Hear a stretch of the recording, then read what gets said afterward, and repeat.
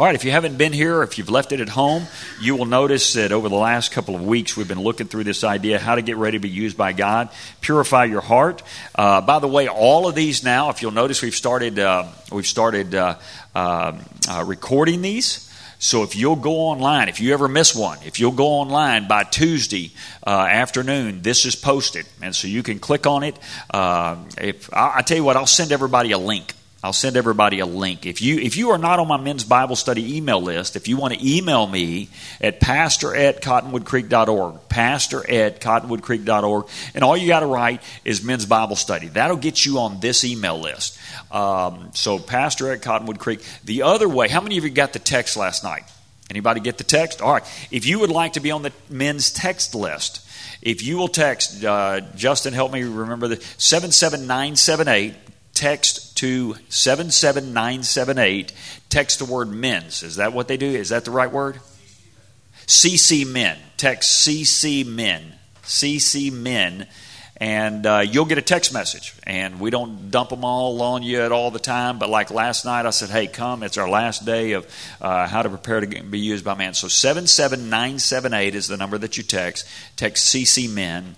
Or email me, and I will email out a link. So if you miss a day, you'll be able to get these. All right.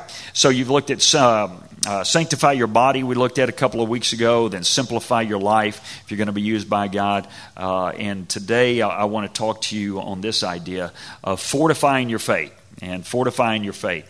Jude 1, if we're going to be used by God, we have to fortify our faith. Jude 1 says, "But you, dear friends, by building yourselves up in your most holy faith and praying in the Holy Spirit." Fortify your faith. That word, build yourself up, means that we want to be stronger in our faith. We want to grow our faith. If you feel like your faith is waning or failing or struggling, I want you to know that you need to fortify your faith. 1 Peter chapter 4, verse 1 says, "Therefore, since Christ suffered in his body, arm yourselves," there it is, "arm yourselves also with the same attitude." What was that attitude? "Because whoever suffers in the body is done with sin. As a result," he says, "they do not live the rest of their earthly lives for evil human desires, but rather for the will of God." In other words, those of us who know that Christ died for us, we don't live our lives. We want to fortify our faith, fortify our body. We don't live our lives to fulfill my human flesh, my human desires, whether that's with sexual immorality or some other struggle that I have, or whether it's a vile lifestyle or to please myself financially or whatever. I want to live to honor God, to honor God's will in my life. So fortify our faith. 1 Timothy chapter 4, verse 7, and they're just references there on your passage, so I'm reading them to you if you want to go study them later. "Have nothing," notice this, he says, "have nothing to do with godless myths and old wives' tales, rather instead," he says, "train yourselves to be godly." Now notice, when we talk about fortifying our faith, he uses the word strengthen yourself in the faith. He says what? He says, be strong and arm yourself against fulfilling human and earthly desires. And then finally, he says, don't get caught up in godless myths, but instead train your body. So that's where the idea, train my mind spiritually, my body spiritually. All right, let me give you 4 habits. Let me talk to you about 4 habits. So number 4 was fortify your faith. Write that in. 4 habits that will help us be used by God. Here's number 1. Ready? Study your Bible. Study your Bible. Man, we got to learn to read it. We've got to learn to read it and hear it and know it. 2 Timothy chapter 3, verse 16 and 17 says, "All Scripture is God-breathed and useful for teaching, rebuking, correcting, and training in righteousness." Now, notice that. All Scripture is God-breathed and is useful for teaching, rebuking, correcting, and training in righteousness. Now, I will submit to you, sadly so, that many believers just read verse 16. Many good and godly believers just read verse 16. Let me tell you what, verse 16 is totally inspired by God. But when it was originally written, there weren't things as chapters and verses. There weren't sentences and periods. So verse 16 and 17 were originally written together.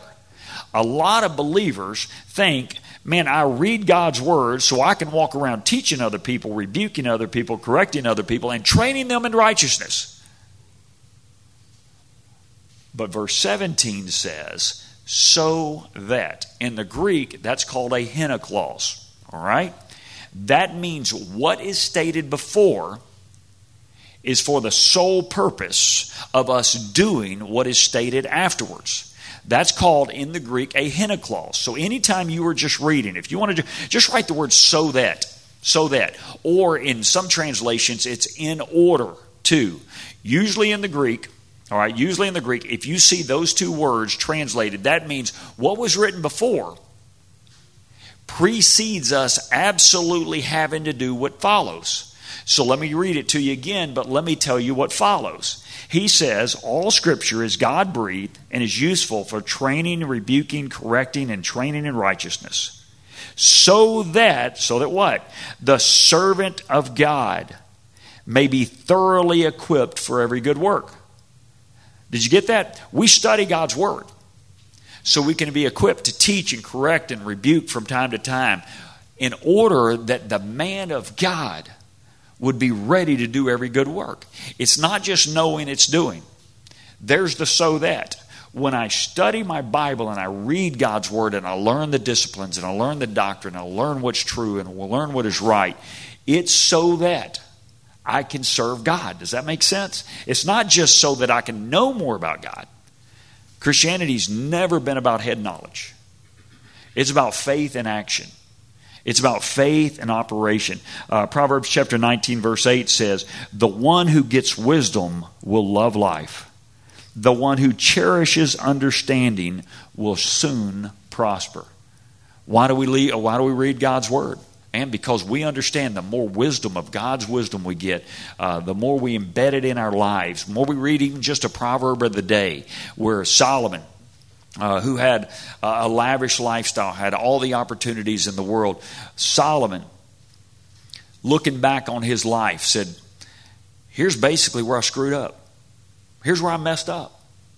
And so Solomon, through the book of Proverbs, just kind of sits there and says, hey, by the way, I found this. Got to watch your words. Solomon said, you got to take time to train your kids. And guess what? In that same verse, and he goes, and from time to time, they kind of prodigal son on you.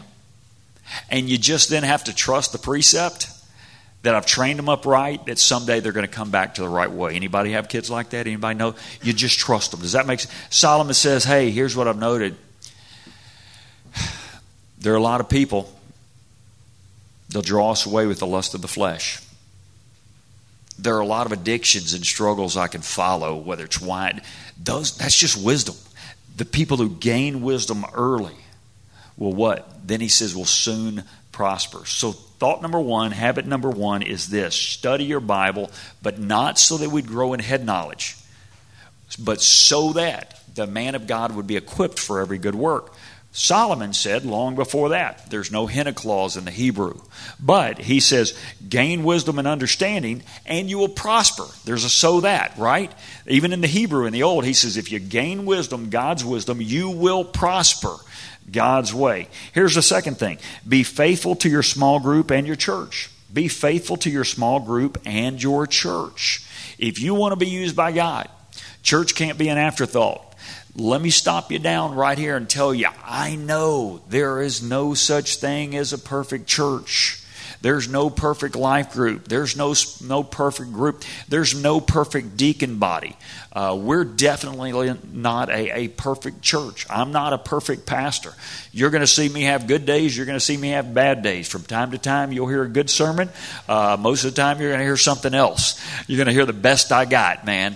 I just hope to hit. I hope with my sermons to hit about major league batting average. About 260, 265, about 2.65 of every one of my sermons is going to be good, but you got to be here all 10 of them, all right? Because you might see me go 0 for 4 in the month of May. So you want to be here in June because you're like, keep sending him to the plate. He's going to hit one, all right? So I want to encourage you with that. Man, be faithful. Man, serve. Notice what Hebrews chapter 10, verse 24 and 25 says. It says, and let us consider how we may spur one another on toward love and good deeds. What does that word spur mean? I mean, we all think, we're in Texas, right? You get on a horse with your spurs, and you give him a little giddy up. That means from time to time we got to give our buddy a little giddy up. All right, we got to spur one another on. How many of you own a horse? Anybody own horses in here? All right, I'll be honest. I'm scared to death of horses. I'm scared to death. And they know it. I think everybody says they sense it. I do. I've walked up to. In fact, if you were to say, "Hey, come ride my horse," I got the horse. I wouldn't go. I wouldn't go because I've had that lie told me before. I've got a great horse. You can ride my horse. It's like when I get on that horse, I can feel them. Anybody ever been on that horse and they just kind of do this number 2, and you're like, okay, this is not going to end well. And part of it is I grew up with a guy, Key Mullinex, and we used to go over after church back in the days when you couldn't talk to your friends on text. And parents would every once a week, listen, let me send my kid to your house between Sunday morning church and Sunday night church, and then in 3 weeks I'll repay the favor and get your kid out of your hair.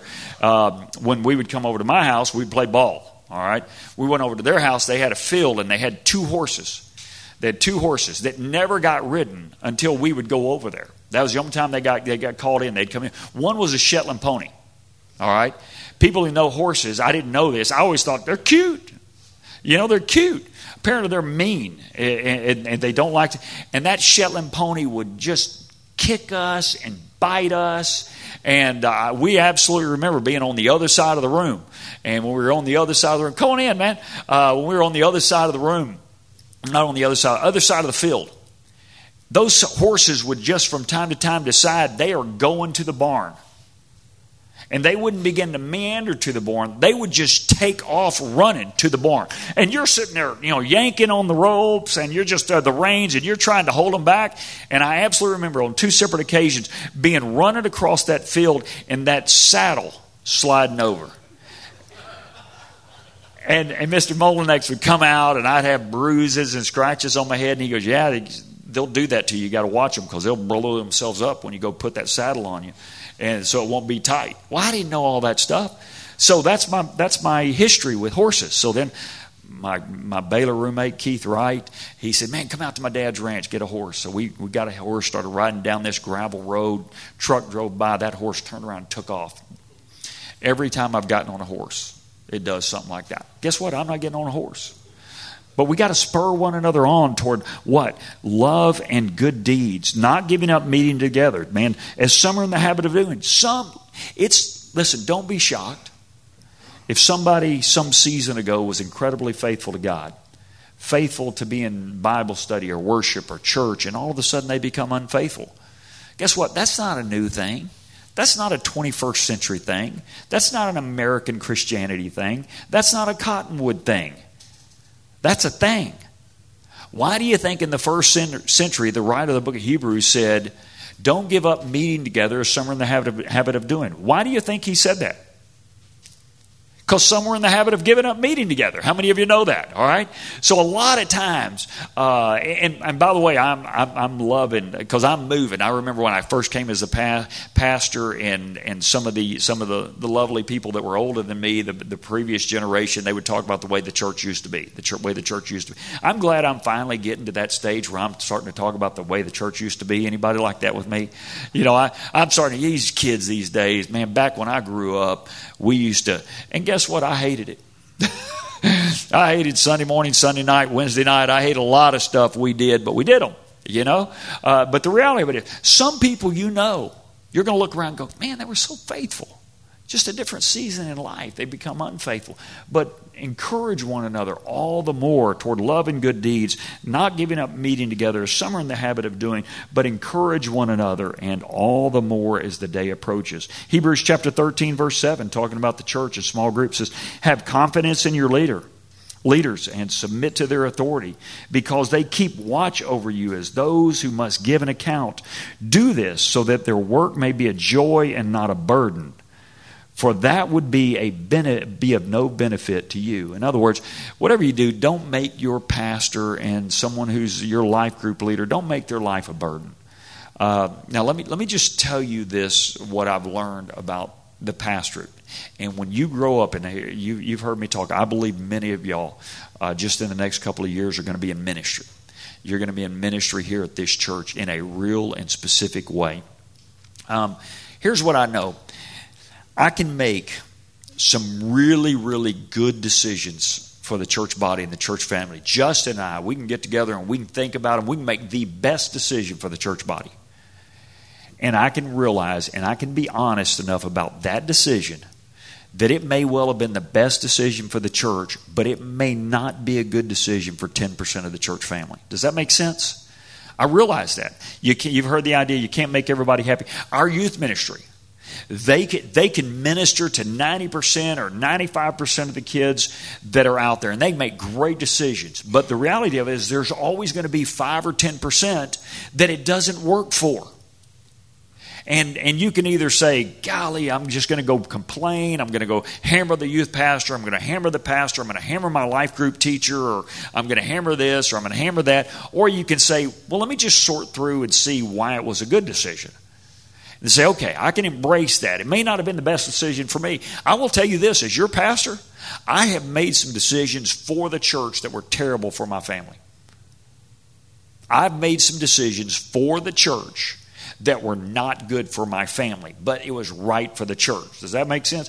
And you want to know how I know that I made decisions in this church that were good for the church but were not right for my family? You want to know how I know? Because my wife told me. My wife told me. I guarantee you, Justin, we've made some decisions up here that he's gone home and Jennifer said, y'all did what?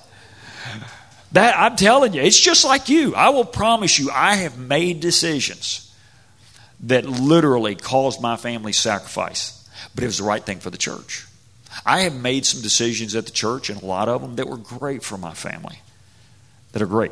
And guess what? As we journey forward and as you get up in ministry, you're going to make some decisions in ministry that are right for most people, but they're not right for some people. That's when you just honestly look them in the eye and say, I understand. That one didn't work for you. That one didn't work for you. But take the church as a whole and the ministry as a whole. And if a church and a leader is consistently making good decisions that do benefit you, don't let Satan do what he would love to make you do. Have you focus your mind and your heart on the one thing that you don't like, or the two things that you don't like. You want to focus on all the good. Here's the next idea when we say be faithful to your church and your small group. All the way back in Acts chapter 2, it says, they devoted themselves to the apostles' teaching and to fellowship and to breaking of bread and prayer together. Here's number 3. Ready? Be ready to share your testimony. Be ready to share your testimony. Over the years, be ready to share your testimony. Over the years here at the church, we have taught Evangelism Explosion, CWT, Grace Evangelism, 4 spiritual laws. How many of you know what I'm talking about? These are all different evangelism ways, right? These are all different evangelism. We've taught them all. And every one of them has had a certain measure of success and a certain measure of failure.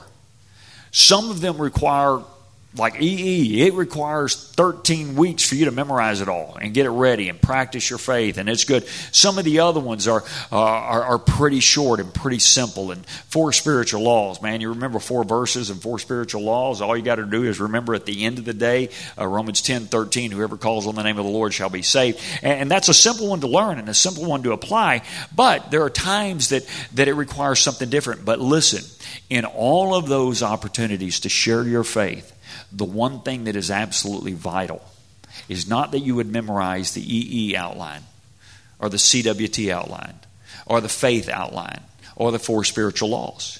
At some point it's got to come down to you sharing your faith, sharing your testimony.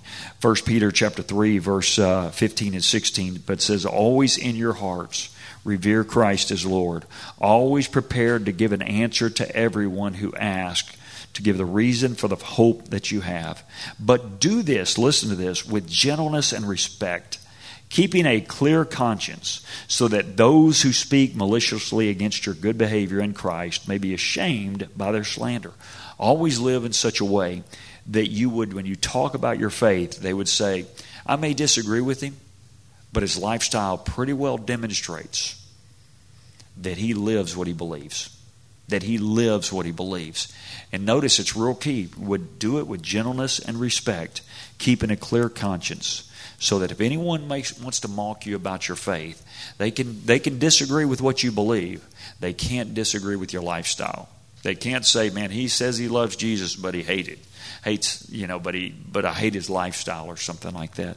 As you think about your testimony, if you just want to write this down, just write it real simply. Here's what your testimony is. What was your life like before Christ? How did I realize I had a need? You might say, I went to Vacation Bible School, or I heard a preacher preach, or I was really in a deep, dark time in my life. I was a child or I was an adult. Okay? The next, how did I commit myself to Christ? How did I make the commitment to Christ? Did I walk an aisle? Did a pastor sit down with me? Did my mom and dad share their faith with me? Was I at youth camp? How did I do it? How did I commit my life to Christ? And then finally, what now? Here's how I've lived. Now, when you talk about here's how you lived, don't say, and from the time I walked the aisle as a 7-year-old, I've been perfect. Because if you're talking to someone that knows you, they're probably going to look at you and go, I don't think so. Yeah, not all of y'all are perfect. Most of y'all are perfect. But that's what you want to do. How has that changed my life? Man, it's kind of changed my perspective. It's changed the way I talk. It's changed the way I've walked. But at the same time, you tell them, hey, and you've seen my lifestyle. There are times I'm up, times I'm down. Times I'm a good witness, times I'm a terrible witness. But when I go home after being a terrible witness, the Holy Spirit convicts me that I need to change some things in my life. I need to change. So always be willing to share your testimony. Number 4, and this goes a little bit, I won't spend much time. Follow and encourage and support your leaders. Whoever's leading you, follow, encourage, and support your leaders. Why do you want to learn or support your leaders? Because you're going to be one someday. You're going to lead others someday, and that's what you're going to do. You heard me share that verse 7 and 17. Remember your leaders who spoke the word of God to you. Consider the outcome of their way and imitate their faith. Part of what I want you to do in my lifestyle is to be able to imitate. Find something about me that you can imitate. If I'm getting impelled by someone, hopefully you see me gently and graciously respond to them. If God blesses the church like he did in this chapel campaign, that I'm not sitting here going, look at what I did, but I'm sitting there saying, God worked through us. Give away, man, because it couldn't. This would not have been done just with me. But, man, honor them and follow them. Imitate their faith. If you see someone who's really good in their faith, follow them. You know, if you like the way Shane does things, follow him. If you don't like the way Shane does things, which is the rest of us, somebody was supposed to laugh on that one. Okay, there are things that you'll look at Shane, and there's a boldness to Shane and an openness to Shane that is probably not you. Does that make sense? You know, Shane's just, man, he's just kind of all over the place. There's some things you sit up here and go, man, I can see God using me in ministry, but I'll never be able to talk in front of people. How many of you would say that? I mean, there are people that would say that don't look at certain people that you respect. Imitate those things that fit you. Okay? If you watch them long enough, you will see things you won't like. And just realize they're going to be just like you. And then find your path. Imitate their faith. 1 Timothy chapter 5, verse 17. Follow and encourage and support your leaders.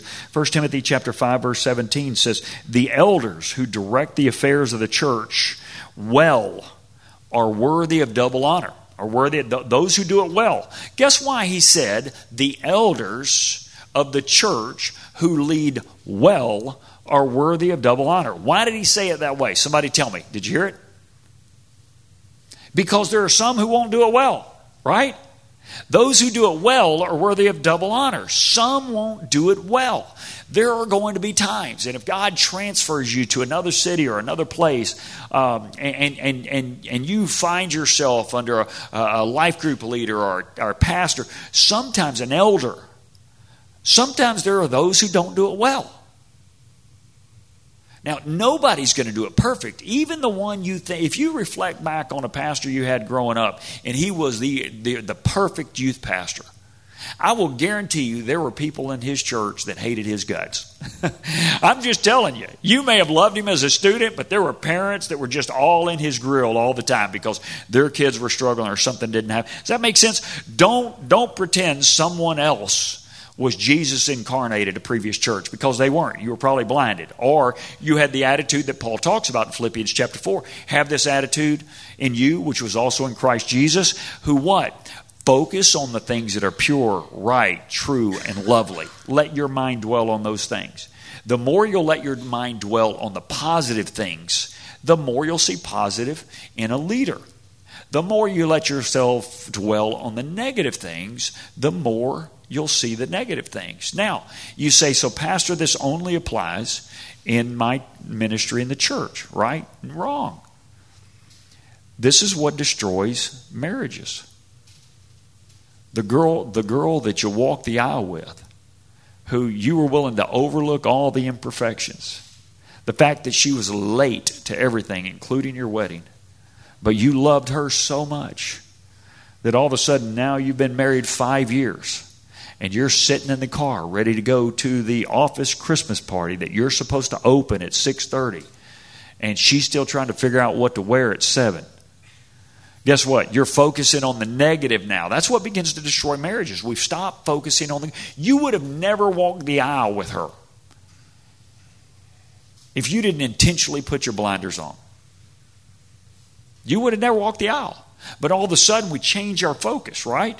We start focusing on the negative and the little stuff, and they do the same to us. And that's what begins to cause splits in marriages, is we no longer focus on the good. We start focusing on the bad. I love this passage, 1 Timothy chapter 5, verse 11 to 13. Therefore, encourage one another and build each other up. There's the each other up again. Just as in fact you're doing. He says, now we ask you, brothers and sisters, to acknowledge those who work hard among you.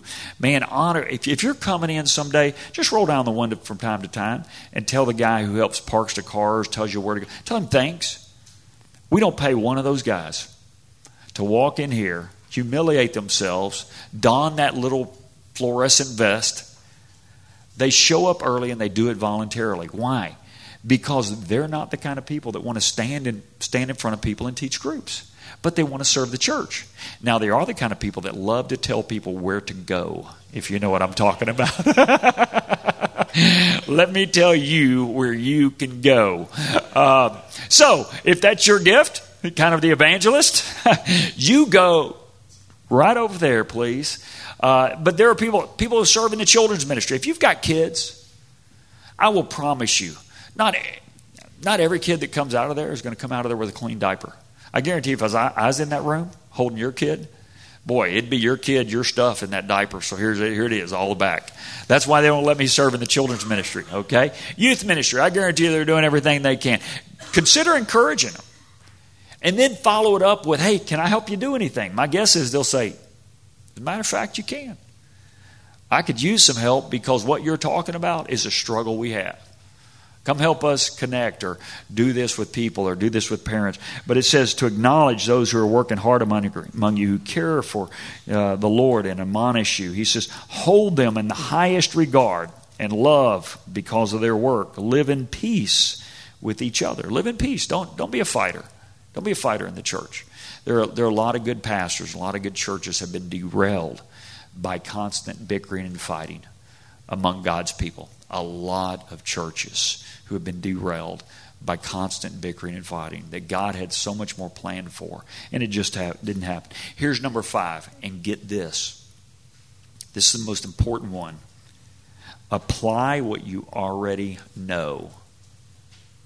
Apply what you already know. Here's the point. Whether you get into ministry or not has nothing to do with you learning more than you already know.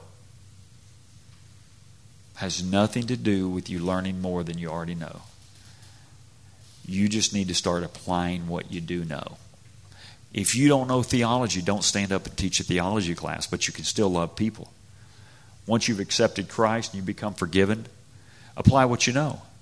When I surrendered the ministry, and you've heard me share this, and this is the last thing I'll share. Back in August of '89, I had lived from the time my father passed away probably about as bad a lifestyle as I'd ever lived in my life. From the time I was a junior at Baylor and he passed away, I was all over the place with my faith. I was all over the place with my morality. I was probably all over the place with my words. I was all over the place. When I surrendered the ministry, I immediately got in the ministry. I didn't say, I'm going to go sit in a seminary class for 3 years. And then once I've learned all I can learn, then I'm going to go serve. I immediately started in the ministry. I worked as an intern in youth ministry, and I started thinking, all right, I need to hone my craft. I need to do this. And I can look at kids, and I can talk to kids, and I can share my faith with kids, but I couldn't stand up and talk to them. And I guarantee you, had one of them asked me back then, hey, could you explain the Trinity to me? I would have said, God the Father, God the Son, God the Holy Spirit. No, can you explain the relationship between God the Father, God the Son, They like each other? Does that make sense? Had I waited for 3 or 4 years until I could define the Trinity, I would not have been honing my craft. Okay? So does that make sense? Apply what you already know. If you are in the faith, you know enough to start serving somewhere. You know enough to start serving somewhere. Get the head knowledge along the way while you're applying. I will guarantee you, if I took one of my kids or you took one of your kids and they said at 4 years old, I want to be a Major League Baseball player. I want to hit home runs. All right, so then here's what we're going to do. We're going to teach you all the way until you're 18, but you're never going to play in a game. We're just going to talk about hitting technique. We're going to talk about how you hold your hands, okay, where your elbow's going to be. We're going to talk about when the pitch comes, you want to drive your front foot forward, but the bat goes back. It's all like a rubber band. And as that ball comes right across the plate, you're going to swing hard. Don't close your eyes. It's really important. Don't close your eyes. Keep your eyes open. And so for 12 years or 14 years, I gave my son the best instruction. As a matter of fact, I was lucky enough to have my next door neighbor be the hitting coach for the Texas Rangers. And every night that guy would come over and talk to him about hitting. How many of you think my kid would ever be able to hit a baseball? He'd be so locked up with what he's supposed to know and the mechanics of the batting swing, but he had never done it. Apply what you already know. Get in there and swing. Get in there and swing. And sometimes you're going to strike out. But what you know is enough to start doing ministry. And if you happen to be in a place where you're teaching somebody, I love it when from time to time a man will, for the first time in their life, say, hey, I'm willing to teach a small group in youth. I'm willing to teach children. And they say, what do I need to know? I said, just every Sunday you need to know a little more than they do. And guess what? Then the next Sunday you learn a little more than they do. And a little more than they do. And a little more than they do. Apply what you already know. Let's pray. Lord, thank you so much for these guys. God, as we close this idea of God's plan for every man, it is that we would learn, but it's also that we would do. God, I pray your blessings in their lives, wherever they are, whatever they're doing, whatever activity they're involved in, whatever their struggle is. If there's a darkness in a certain area in their life, I pray that you would shine light and give them wisdom. If they're on a mountaintop, God, let us all high-five them together. But let us all apply what we know to your work and to your ministry. God, let us encourage one another all the more as we see the day approaching. In Jesus' name we pray. Amen and amen. God bless you guys. You have a great day, man. Good seeing you.